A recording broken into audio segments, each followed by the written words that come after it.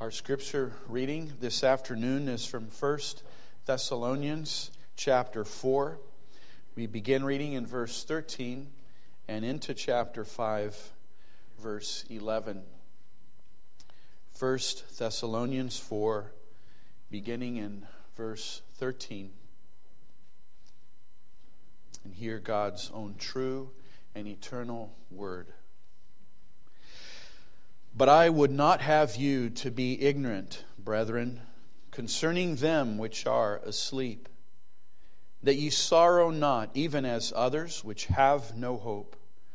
For if we believe that Jesus died and rose again, even so them also which sleep in Jesus will God bring with him.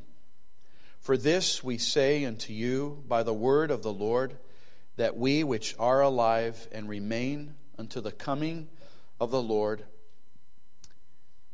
shall not prevent them which are asleep. For the Lord himself shall descend from heaven with a shout, with the voice of the archangel, and with the trump of God, and the dead in Christ shall rise first. Then we which are alive and remain shall be caught up together with them in the clouds to meet the Lord in the air. And so shall we ever be with the Lord. Wherefore comfort one another with these words. But of the times and of the seasons, brethren, ye have no need that I write unto you, for yourselves know perfectly that the day of the Lord so cometh as a thief in the night, unexpectedly. For when they shall say peace and safety, then sudden destruction cometh upon them, as travail upon a woman with child, and they shall not escape. But ye, brethren, are not in darkness, that that day should overtake you as a thief. Ye are all the children of light and the children of the day. We are not of the night nor of darkness. Therefore let us not sleep as do others, but let us watch and be sober. For they that sleep, sleep in the night, and they that be drunken are drunken in the night. But let us who are of the day be sober, putting on the breastplate of faith and love, and for a helmet the hope of salvation. For God hath not appointed to us wrath, but to obtain salvation by our Lord Jesus Christ, who died for us, that whether we wake or sleep, we should live together with him. Wherefore comfort yourselves together and edify one another, even as also ye do. Amen. And let us sing. Dear congregation, I invite you again to open God's Word in 1 Thessalonians chapter 4. We hope to consider this precious portion of God's Word, verses 13 through 18. I want to read it again. It is a sequence. It is prophetic, you could say. It is a promise. These are things that are still to happen. They are things we are waiting for. This is like having, in a sense, Old Testament kind of scripture in the New Testament, because the Old Testament is full of promises and full of prophecies. And this is what this is. These are things to come. It is almost in a sense where in this regard we are placed as those men and women and boys and girls in the Old Testament times where they lived, where so many things were still to happen. And we live in days where so many things have happened, and yet there are things still to happen. And we might look back and think of the Israelites and how there were many things that they were not good about because they complained, or they thought it was taking too long, or they started doubting if it would happen. And when the Lord Jesus came, they mistook him for someone else and not the Messiah. And we can so easily say that they had the promises, they had the prophecies. Why did they do that? And here we are, being in a position much like theirs, where we are given prophecies, we are given promises. And how are you doing in regards to these things that are as certain as can possibly be said to be. These things are more certain than the physical things that we see, because these things won't be here forever, but the promises that are given here will be fulfilled. And so let me read them again. 1 Thessalonians 4, verse 13. But I would not have you to be ignorant, brethren, concerning them which are asleep, that ye sorrow not, even as others which have no hope. For if we believe that Jesus died and rose again, even so them also which sleep in Jesus will God bring with him. For this we say unto you by the word of the Lord, that we which are alive and remain unto the coming of the Lord shall not prevent or will not anticipate them which are asleep. For the Lord himself shall descend from heaven with a shout, with the voice of the archangel, and with the trump of God, and the dead in Christ shall rise first. Then we which are alive and remain shall be caught up together with them in the clouds to meet the Lord in the air, and so shall we ever be with the Lord. Wherefore comfort one another with these words. Now Paul says these things because the Thessalonians were going through a time of persecution where death was for at least that season, and we know it was for many seasons of the ancient church, and alike for even places today in the church of the Lord Jesus Christ where death becomes quite common.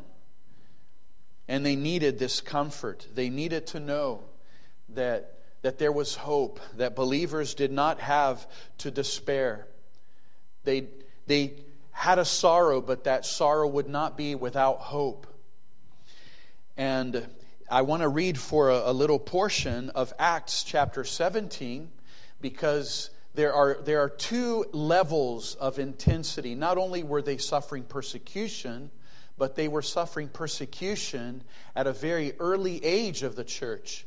And Acts 17, if I read a few verses here, it'll bring us to the reality of this church, and will make us feel something of a sympathy for those believers, so that we can enter into the reality of the passage and then derive the applications for today. So in Acts 17, we read in verse 1, Now when they had passed through Amphipolis and Apollonia, they came to Thessalonica. So the gospel had never reached there.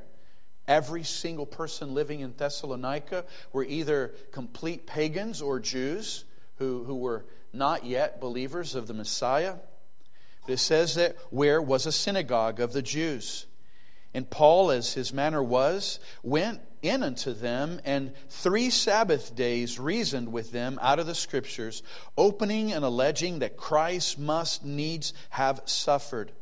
He was saying the Messiah promised in Scripture had to suffer, and that he would rise again from the dead, and that this Jesus whom I preach unto you is Christ. This is a little summary of how he would present the gospel to the Jews. And some of them believed and consorted with Paul and Silas, and of the devout Greeks a great multitudes, and of the chief women not a few. Verse 5, But the Jews which believed not, moved with envy, took unto them certain lewd fellows of the baser sort, and gathered a company, and set all the city on an uproar, and assaulted the house of Jason, and sought to bring them out to the people. And when they found them not, they drew Jason and certain brethren unto the rulers of the city, crying, These that have turned the world upside down are come hither also, whom Jason hath received. And these all do contrary to the decrees of Caesar, saying that there is another king, one Jesus. And they troubled the people and the rulers of the city when they heard these things. Verse 9, And when they had taken security of Jason and all of them, they let them go. And the brethren immediately sent away Paul and Silas by night unto Berea. That was the beginning of the church in Thessalonica. And we don't have very many details. You can imagine that perhaps there were waves where a little time of peace maybe came back, but then turbulence again. We can envision how Paul would have sent others to go and keep teaching the fledgling church. But see, these were the two things that were happening in Thessalonica. Not only were they having this onslaught of persecution, violence, and many among them were dying, but they were also young believers. It was a very new believing, a baby church. You can imagine baby believers having to deal with all of this persecution. And there were troubles. You read some commentaries say that it's very likely that in their minds they were thinking, well, those who are dying won't be alive for the coming of Christ. Maybe there's no hope for them. It's only a hope maybe for those who are believers alive when Jesus comes. There was confusion, and Paul needed to write these words to comfort them. Now, a second thought, still in our little introduction here, is that eschatology, where we're talking about the last things, this is called eschatology, and it is complex. There are many details God's Word doesn't give.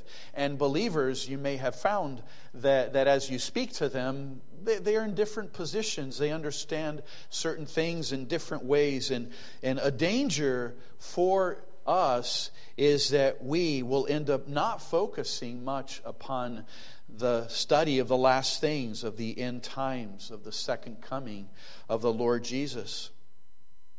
But even though we might not all agree in the details of the coming of Christ and the sequences, we see here from God's Word that we should focus upon it. We are not only to think upon these things, we're even commanded to comfort one another with these words. And so we know 4 basic truths, and this will lead us into our points. The 4 basic truths that are indisputable is that the Lord Jesus will come in a bodily and visible way. He will come in a way where you will see Him come. The second truth that is indisputable is that He will come in a glorious and majestic way. And thirdly, when He does come, it will be the end of this world and life as we know it.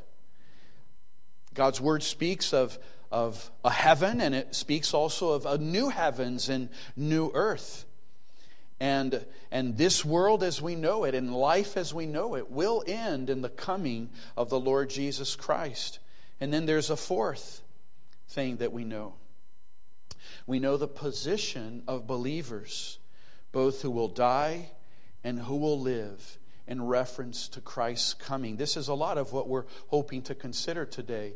Those who died, their bodies and their souls, and those who are alive, and the sequence of when Jesus comes. We are given some detail that we should all agree in. So first of all, our first point is still almost like an introduction. I just want to bring one reality of the sorrow of saints. Our second point will be the comfort of saints. It'll be a little different from what you have written. When we look at the comfort of saints, we'll have several points there of what we see here in God's Word that gives the saint comfort. And it's some of the things written there, but I'll line them all out. But first of all, a word about the sorrow of saints. And just this reality, it is real. This life has elements of sorrow in it. It's not the truth that if you become a Christian, all things will go well. Even though we understand there is the forgiveness of sins, there is the hope of glory, there's heaven ahead, there's eternity. There are all these blessings, but it doesn't mean that there will be no more sorrows. This isn't even what Paul is arguing for. He's not saying that there should be no sorrow. He is arguing for a controlled and a composed sorrow. We know Paul is not saying they're all wrong for the sorrow they're having, because Paul, at the very beginning of this letter, elevates and praises this word, this church, very much. In 1 Thessalonians 1, verse 8, he says, "For from you sounded out the word of the Lord, not only in Macedonia and Achaia, but also in every place. Your faith to God's word is spread abroad," to God's word, "so that we need not speak anything." So the sorrow they had, he's not saying that their sorrow is wrong. He's just saying that it has to be measured, that it cannot be overmuch sorrow. It cannot be like the sorrow of those who have no hope. It is, we could say, a hopeful sorrow. And we have other things in God's Word that show how truly believers should, in fact, mourn and experience sorrow. God's Word even commands us to weep with those who weep. So if you find someone with sorrow, even though you are called to encourage them, you are called also to enter to some degree their sorrow, to whatever degree that you will start weeping as well. Or else we wouldn't be told to weep. And even the word compassion. In the word compassion, there is, in a sense, a command that you should hurt while others are hurting. Because the word passion is also the word for suffering. It is a strong feeling. Yes, it can be in terms of affection and love, but when we're speaking of passion regarding a kind of suffering, it is a great sorrow. And the word for compassion is the idea of you having it too.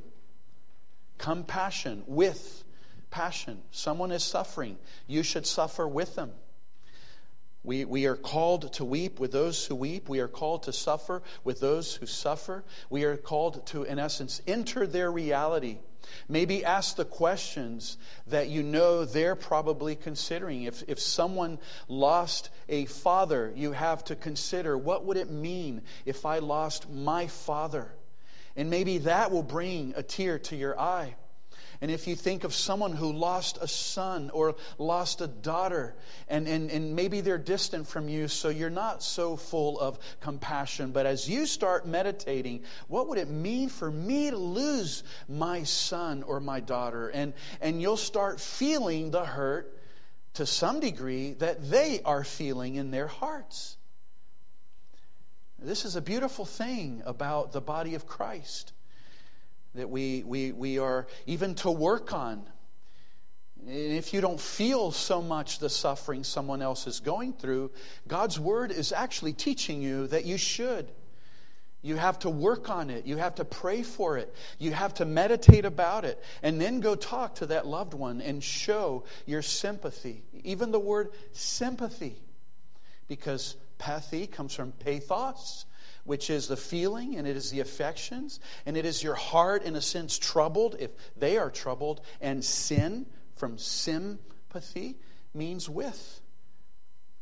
We are to have that heart, even in our own heart. Stoicism, which is that mindset that you are like a stone, is not Christian. It is not biblical. Stoicism was actually one of the philosophy of the Greeks, and that is how they faced life. They positioned themselves with the thought of, it doesn't matter if there is suffering, I will feel nothing. I will not cry. I will not weep. I will not be in despair. They felt they were conquering the passions of life. They were, in a way, trying to be their own saviors. But that stoicism is really a mindless way of living. You have no compassion in stoicism. You have no love. You have no care whatsoever. You're just living life as a column by yourself. And then you die and you're also gone. And you've done no good because you stood there still.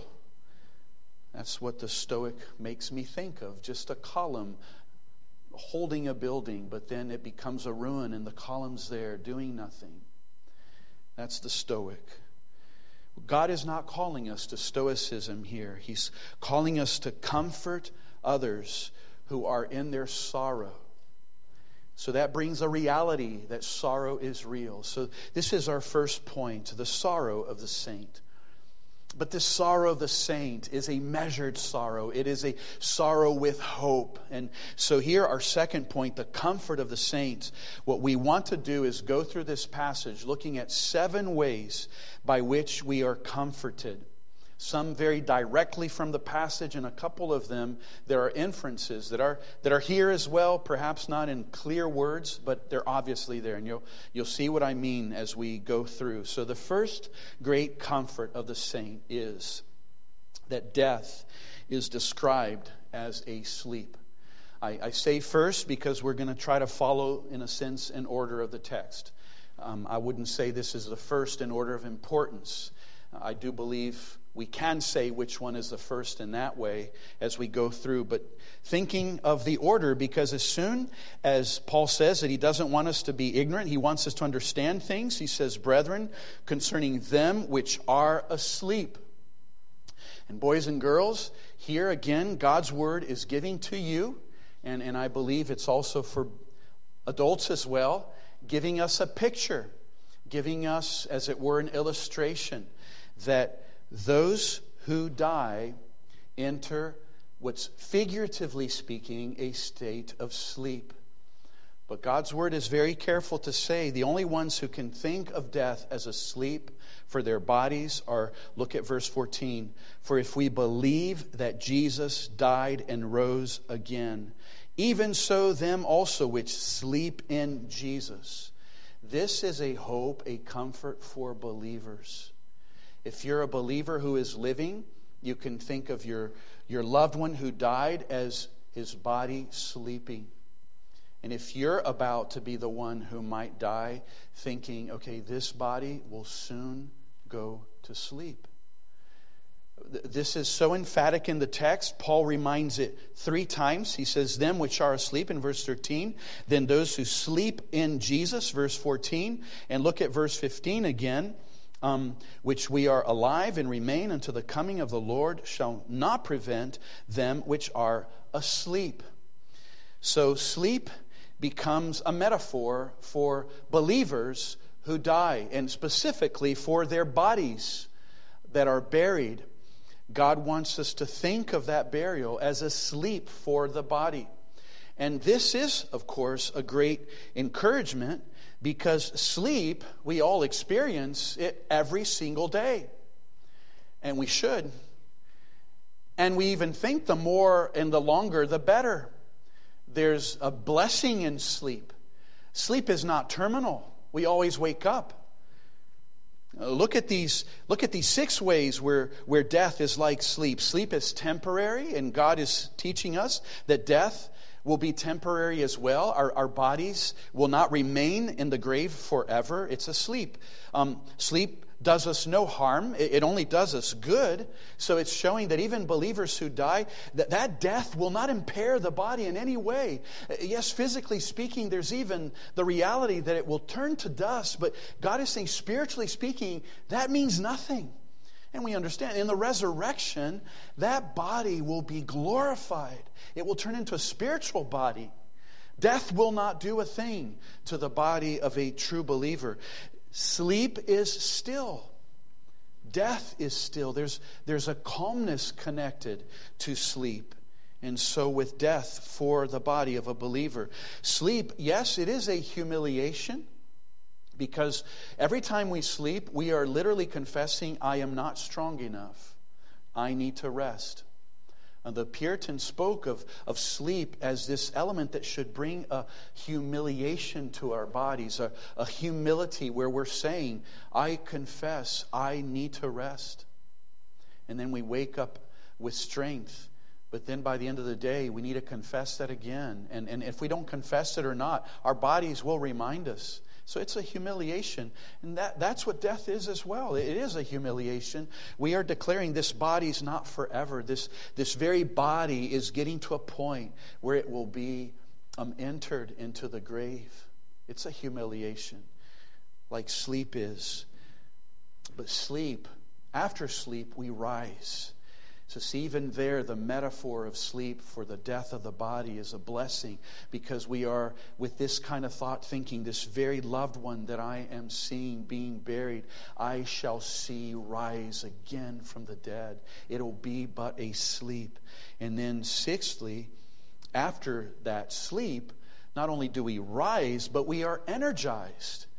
And so it will be for that body that will be entered into the grave. It will rise and it will be in glory forever. It's like an eternal energy that is given to the body after the sleep of death. So this is a great comfort. And think of it in these two ways. This is the great blessing of this comfort.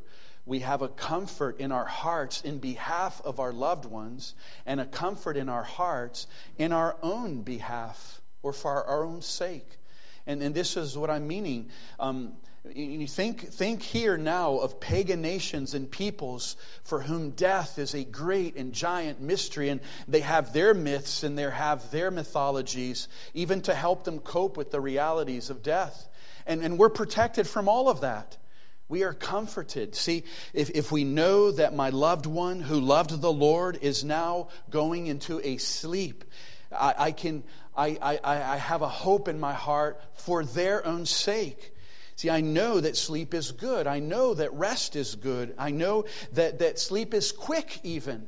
Isn't it true? Isn't it what we experience? We all wish that our sleep could be longer, but there's this dynamic about sleep that our brains get to that point where it turns off. We might have slept for 8 hours. We wake up and we feel like it was an instant. And then that's, in a sense, what God is teaching us about our loved one. It's not like we need to feel and hurt like those pagan thoughts that think of now this body is entering a millennia of limbo, of nothingness, or even of purgatory. No, we understand for that body it will be nothing. For that body it's asleep. As we're reading in the text, when Jesus comes, that body will rise from the grave as if it had just been laid. And that comforts us to know our loved one is not going through any kind of struggles in that dark world of sleep. And this calms, of course, our own heart, because we're knowing all these things in regards to our loved one. We're not thinking that body is in a state of suffering and also in a state of limbo. Think of how even Christians, people who confess to be Christians of the Christian church for at least 1,000 some years, and even there's some today, who do struggle with all these issues, and when they commend their loved ones to the grave, they are taken with the thoughts of purgatory. And they're thinking, this body of my dear loved one, and the soul will be now suffering for a long time to purge their sins. And that is why they have prayers for the dead, why they pay money, why they have masses. It's all this mindset of trying to get them out of that place. Well, God's Word is saying with a few words, don't worry about any of that. And so it's a great comfort. And Matthew Henry says this: being still in union with Him, the body, they sleep in His arms and are under His special care and protection. Their souls are in His presence, and their dust is under the care and power, His care and power, so that they are not lost, nor are they losers, but great gainers by death, and their removal out of this world is into a better. So that's the first great comfort. The second one is this: the soul of those who died shall come back with Jesus. The soul of those who died, of course, believing in Jesus, will come back with Jesus.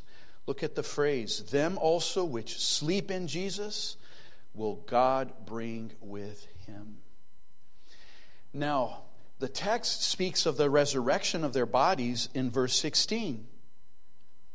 But in verse 14, they are spoken of as being brought with God. And you notice that in verse 14 it says, for if we believe that Jesus died and rose again, even so them also which sleep in Jesus will God bring with Him. So the text is literally causing us to look both ways. The Lord Jesus is coming, and the souls of those who died believing in Jesus are coming back with him. But then in verse 16, it's like we look to the sides. It says, "For the Lord himself shall descend from heaven with a shout, with the voice of the archangel, and with the trump of God, and the dead in Christ shall rise." Oh, we understand the theology of this. Here's the body, and here's the soul. And so this is a great comfort to know the soul of those who died shall come back with Jesus. Now, this second blessing goes immediately to a third, so connected, because it's teaching us that the soul of those who died in Jesus shall remain with God until he returns. Beloved, to you this might seem obvious, but even today, not only are there people who are from nominal Christian backgrounds, or even some who say they're from evangelical backgrounds, it's astonishing to think of the theories that are out there that the soul keeps hovering over the body, that the soul goes somewhere else like a pre-heaven. That is not what God's Word teaches. God is clearly saying that the soul will come back with him. And we have other parts in the Scripture that corroborates with this reality of the safety of the soul. The soul is not sleeping. The body is sleeping. The soul is with Jesus. Look at 2 Corinthians 5:8. "We are confident, I say, that, and willing rather, to be absent from the body and be present with the Lord." Paul is saying, if I'm absent from my body, yes, my body's buried, it is sleeping, but I as an entity, the soul is always ascribed as the real you, in the sense of you. When the soul leaves the body is dead. But the soul is alive, and it is with Christ. Look at Philippians 1:23. "For I am in a strait between two things, having a desire to depart and be with Christ, which is far better." So he's not saying sleeping. See, your conscience essence, which is your soul, will be with Christ. 1 Thessalonians 5:10 that we also read, it said, "Who died for us, that whether we wake or sleep," and it's our body that would be dead and it's sleeping, "we should live together with him." And so that's the third blessing. Let me go to the fourth. The fourth great encouragement in this prophecy, in this passage.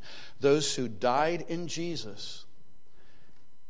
This is an interesting reality. Those who died in Jesus will be a priority of Jesus in his second coming. You wonder why there is this reality, this order, but there is. It's something that God makes it very clear. There are two passages that make this clear, that there's a reality of a priority of those who die first. And Paul writes, of course, while he and all his readers were alive, and there were those who had died. Now even Paul and all those readers are in the category of those who have slept. And every phase of the church in which Christians have opened this Bible, there were Christians who had slept, Christians who were alive. And this is the reality of us today. It might be 100 years from now where we will all be the ones asleep, and there will be living ones who will be reading this. So this is astonishing that this is a comfort for you no matter who you are, whether you're already asleep or whether you are alive. Because it's speaking of a priority. It's like, since they have already gone, and there's this humility to it, there's this sadness to it, there's this sorrow to it. Us who are alive reading this have this joy even to know that there will be a going first for them. There will be a going in the direction of Christ for them. There's already a coming already with Christ for them. And we are to see a sense of a joy for them, of a gladness. It is, you think especially these, they have died with the persecution. They had died perhaps with violence. There was such a sadness connected to their death. Any death, there's a sadness connected to it. But here God is giving us a joy, thinking there will be a preeminence, in a sense, for them. And then it's in these two ways. First, we read in verse 14, For this we say unto you by the word of the Lord, that we which are alive and remain unto the coming of the Lord shall not prevent. That means we will not anticipate. We will not be the ones going first. We will not prevent them which are asleep. I guess the idea is here, we will not start going toward the air as later we will. We will not start in that direction. First, in verse 16, the dead will arise. And the concluding thought is they will arise and go. Look at verse 16. For the Lord himself shall descend from heaven with a shout, with the voice of the archangel, and with the trump of God, and the dead in Christ shall rise first. So this rise has this double reality to it. Rise from the grave and even keep rising toward the Lord Jesus. There's a priority. There's a sense of waiting for them to start on their way. And I think the encouragement here is the sense that you think, they have suffered first. I still haven't suffered death, but they have. And it's such a blessing. See, this is how the Christian is, right? We die to ourselves and we serve others. And it's like we're saying, no, dear believers, you go first. You have experienced death. This is for those who are alive, right? So these are all people who have never experienced death. There will be this reality in the coming of Christ. It might not be us. We might be part of those who go first. And so then we have today this certain joy. God will not leave us in the grave behind. We're going to even start first. This is how the Christian life works, isn't it? You look at a little one and you say, you're going to be my ministry. You're suffering. You're in need. I'm going to give my life to you. I'm going to die to self and I'm going to live for you. That is who a Christian is. And this is what's been one of the blessed ministries as we see someone who's been with his life going and going and going. He has been, in a sense, the very little one in our midst. And every single soul who's been able to minister to him, we're serving the Lord Jesus Christ. Saying, I have energy, I have life. This is one who is suffering, whose life is being taken away. And it doesn't matter my time, it doesn't matter my obligations, it doesn't matter what I have to do. I need to serve this little one. That is the Christian life. That is how we exist in this world. And God's word is saying he will even start first. And we all rejoice with that because we want others to be blessed even before us. And if we're the ones who die before the coming of Christ, we'll be blessed in this way. See, so it encourages us, whichever way we think of it. So we've seen these encouragements so far. Death is like a sleep. The soul of believers shall return with Jesus. That means that the soul of believers will go to be with Jesus until he comes back. And those who died first shall rise first. And then fifthly, this of course means, and I think this is the preeminence. It's very simple. I'm sure everyone will agree. The great blessing of all that we're seeing is this: Jesus is coming back. Verse 16 speaks of this shout, then this voice of the archangel, then the trump of God, and it's speaking of the second coming of Christ. This, of course, we all agree, this is the great blessing of this passage. It is greater than the blessing of my safety. That's why I have safety, because Jesus is coming back. He is one who died. The grave was not able to keep him. He arose. He's the first fruit of the resurrection, and he's coming back to take us to be with him. We celebrate the coming of the Lord Jesus every year, the first coming.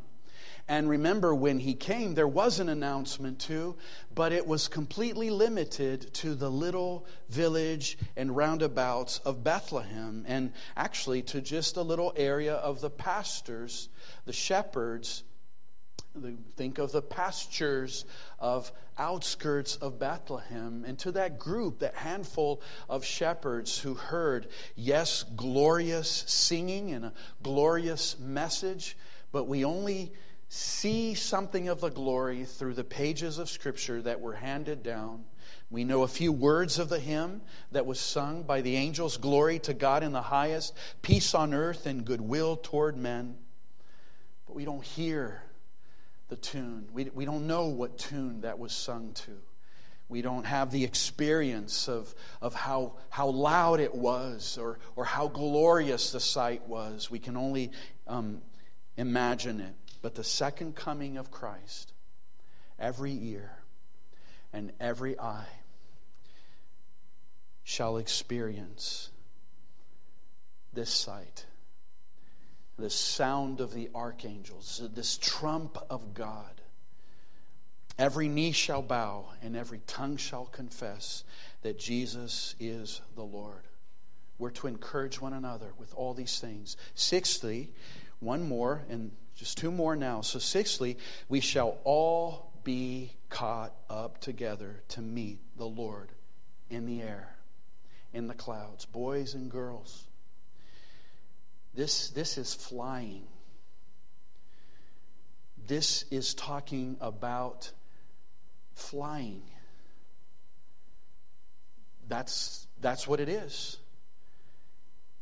We will be caught up in the clouds. There are no ladders in the text. There are no elevators. There's nothing of a structure that will take us there. The word caught up is from the word harpazo. I'd like to bring some Greek words that remind us of the very English words. Harpazo is where the word rapture comes from. You hear it a little bit there? Harpazo, rapture. And you see the rapture. This is why we as believers don't believe in a rapture that there will be a day that all of a sudden Christians will disappear here and there. That's not how the rapture is portrayed. The rapture is all in connection with the believers being raptured first. But even as they are going toward heaven, those who are alive upon this earth will be caught up with them. So not only will there be the majestic miracle of the resurrection of the dead, but there will be this majestic miracle of the flight of the believers. And they will be together. And then, beloved, let this warm your heart of the reality that what are we doing here? We're together. This is why God's Word stresses so often the reality of the togetherness of God's people. Imagine what a joy if it does happen on a Lord's Day, and it does happen during a church service in different areas of the world, and believers will already be together for this to happen. We don't know the day or the hour. The very next portion is showing that the time has nothing to do with what we need to consider. It will come suddenly. But beloved, it will come.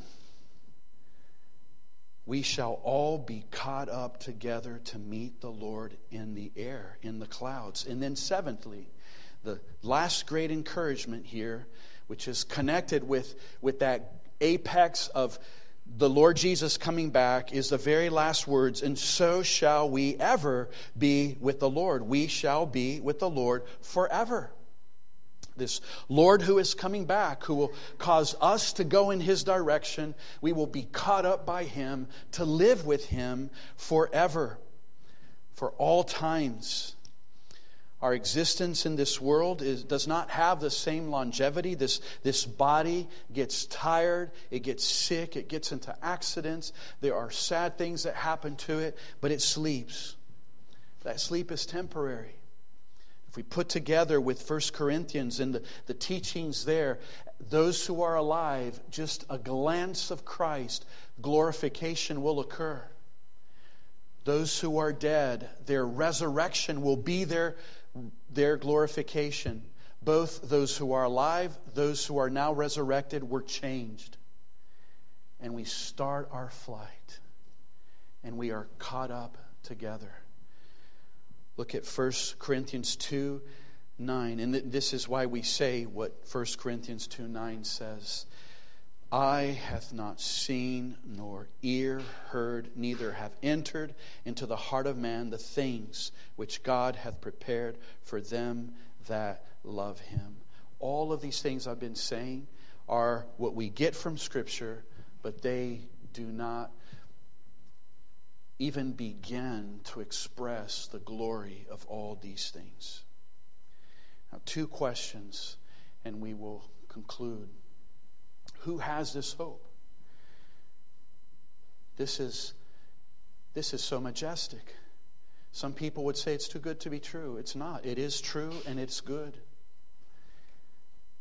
If you believe in Jesus, that he died and rose again, you can have this hope. Verse 14, for if we believe that Jesus died and rose again. He summarizes here in terms of his life, in terms of his death and resurrection. And of course, Paul is connecting all this reality with Jesus' resurrection. Because he arose from the grave, those who believe in him can have this certainty too, that this body will also arise. Our souls will reunite with our bodies, and we will live with our Savior forever.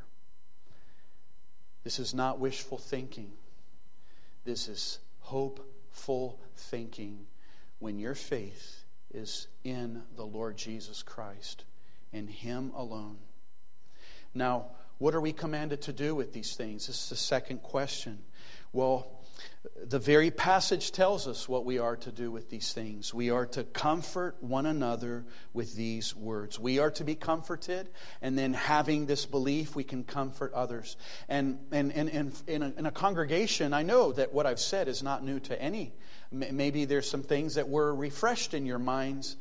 There may be others for whom they hadn't heard it just quite like this. But you believed in the resurrection before.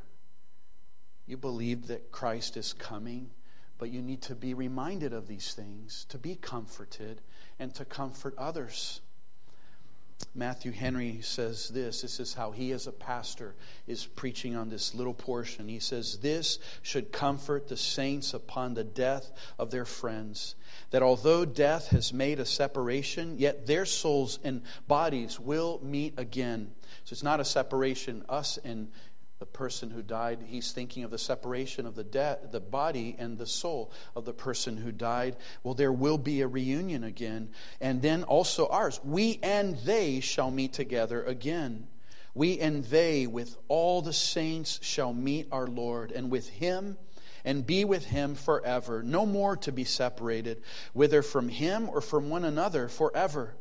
And the apostle would have us comfort one another with these words. We should endeavor to support one another in times of sorrow, not deaden one another's spirits, nor weaken one another's hands, but should comfort one another.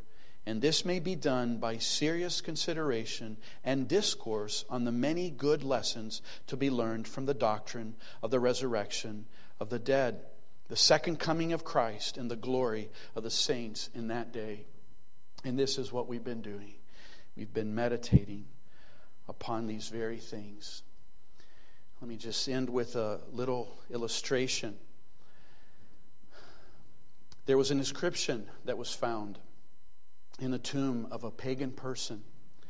It was a woman called Irene, and she was clearly saying a few words about someone whom she loved, who had to be buried. She writes, Irene to Theonophris and Philo, good comfort.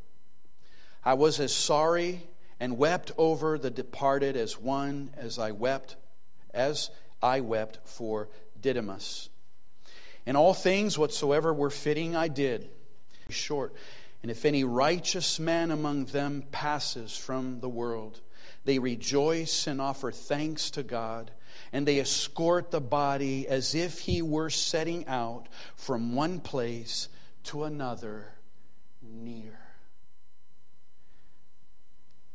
That's why when we bury our loved ones, we're not putting him or her in a place as if a long journey will happen.